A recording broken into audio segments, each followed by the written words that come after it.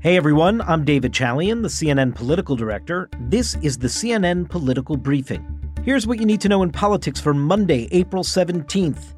House Speaker Kevin McCarthy goes to New York today to amp up the political pressure on President Biden to deal with the debt ceiling.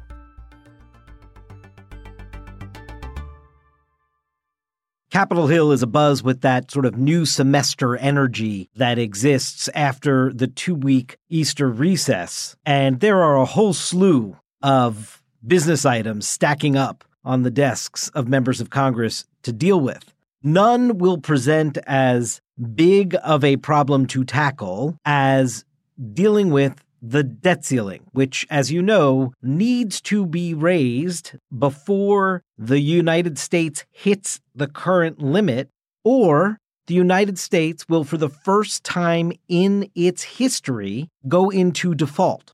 That, of course, could have catastrophic consequences on the American economy.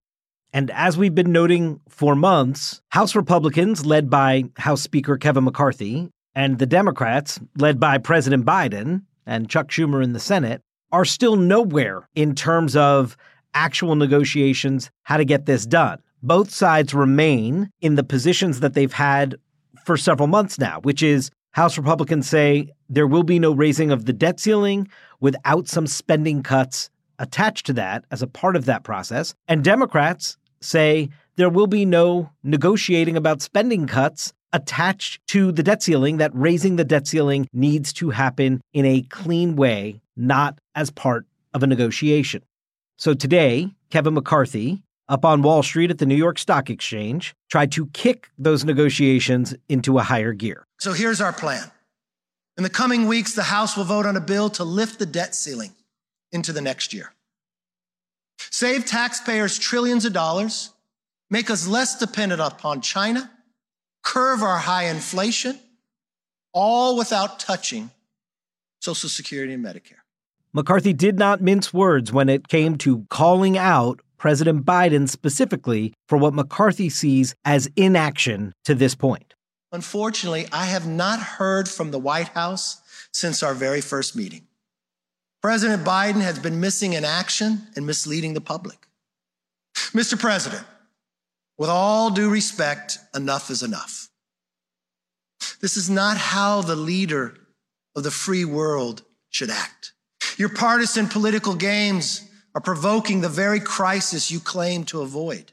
Now, it's important to note what McCarthy did not say when he said that his plan is to have the House pass a bill in the next couple weeks is exactly what's in that bill and whether or not he has enough Republican votes to actually pass such a bill.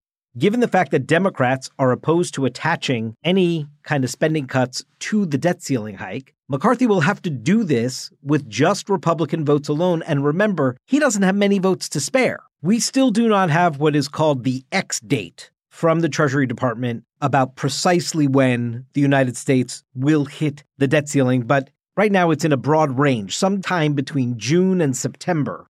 The United States is expected to breach the debt limit, which is why there's new urgency as we are getting into the second half of April for Congress and the administration to deal with this. Some of the proposals that Republicans are considering to include with a debt ceiling hike, rolling back domestic non-defense spending to fiscal 2022 levels, limiting annual spending to 1% of annual growth for the next decade. That would save an estimated $3 trillion. There's also a proposal to rescind funding for certain programs enacted to provide COVID-19 relief that could perhaps save between $50 and $60 billion, and to add work requirements onto existing social programs. Senate Majority Leader, Democrat Chuck Schumer, responded to McCarthy's speech today. Speaker McCarthy plays a risky and dangerous game when insisting on imposing severe cuts, which would hurt the American people, raise our prices, and threaten our economy before we avoid default. In addition, he can't even reveal what those cuts are. If Speaker McCarthy doesn't change his course, he could well take this country to default. The White House also had a response today. Andrew Bates, a spokesman for President Biden, said, quote, Speaker McCarthy is breaking with the bipartisan norm he followed under Trump by engaging in dangerous economic hostage-taking that threatens hardworking Americans' jobs and retirement savings. However, a senior White House official tells CNN that if McCarthy could indeed deliver on passing a bill, as he says he will in the coming weeks, then Biden would be open to meeting with him again. House Minority Leader Hakeem Jeffries joined in the chorus of Democrats slamming McCarthy's speech by saying in a statement, quote, extreme MAGA Republicans continue to treat the full faith and credit of the United States as a hostage situation. Now, this is also the first time that Congress is back in session since former President Trump was indicted on criminal charges, the first time a former president in history has experienced that. So hearing from Republican members on the Hill on that we haven't heard from yet will be interesting. Members are also continuing to deal with the fallout over the leaked Pentagon documents. And today, the House Judiciary Committee, under Jim Jordan's leadership, conducted a field hearing in New York that was basically geared towards taking on Manhattan DA Alvin Bragg in the aftermath of the grand jury indictment that he sought and successfully received against Donald Trump. But the other big issue that is getting talked about in the halls of the Senate today is something we discussed on the podcast last week. 89-year-old Dianne Feinstein, the senator from California, has not yet returned to the Senate as she continues to recover from her shingles diagnosis. And Chuck Schumer made clear today that he is going to try and seek a way to replace her on the Judiciary Committee, as she has indicated she would be totally willing to do while she's absent from the Senate.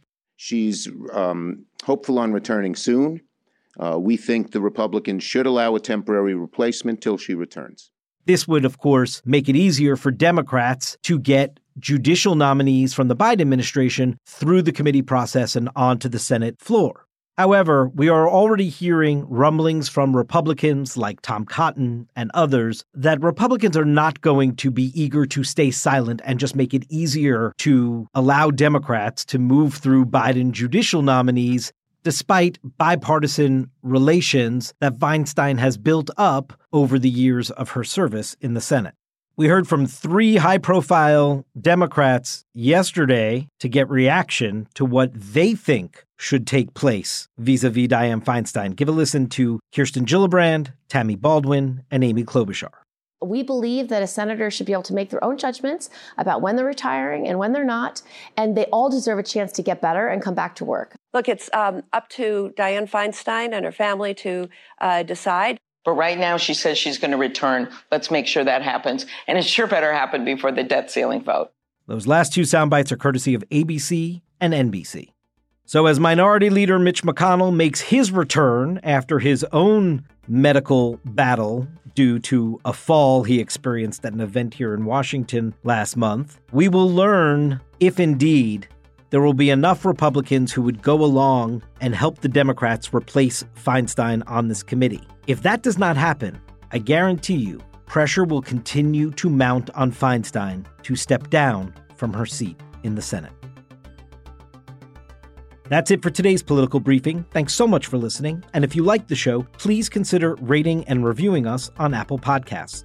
We'll talk to you tomorrow.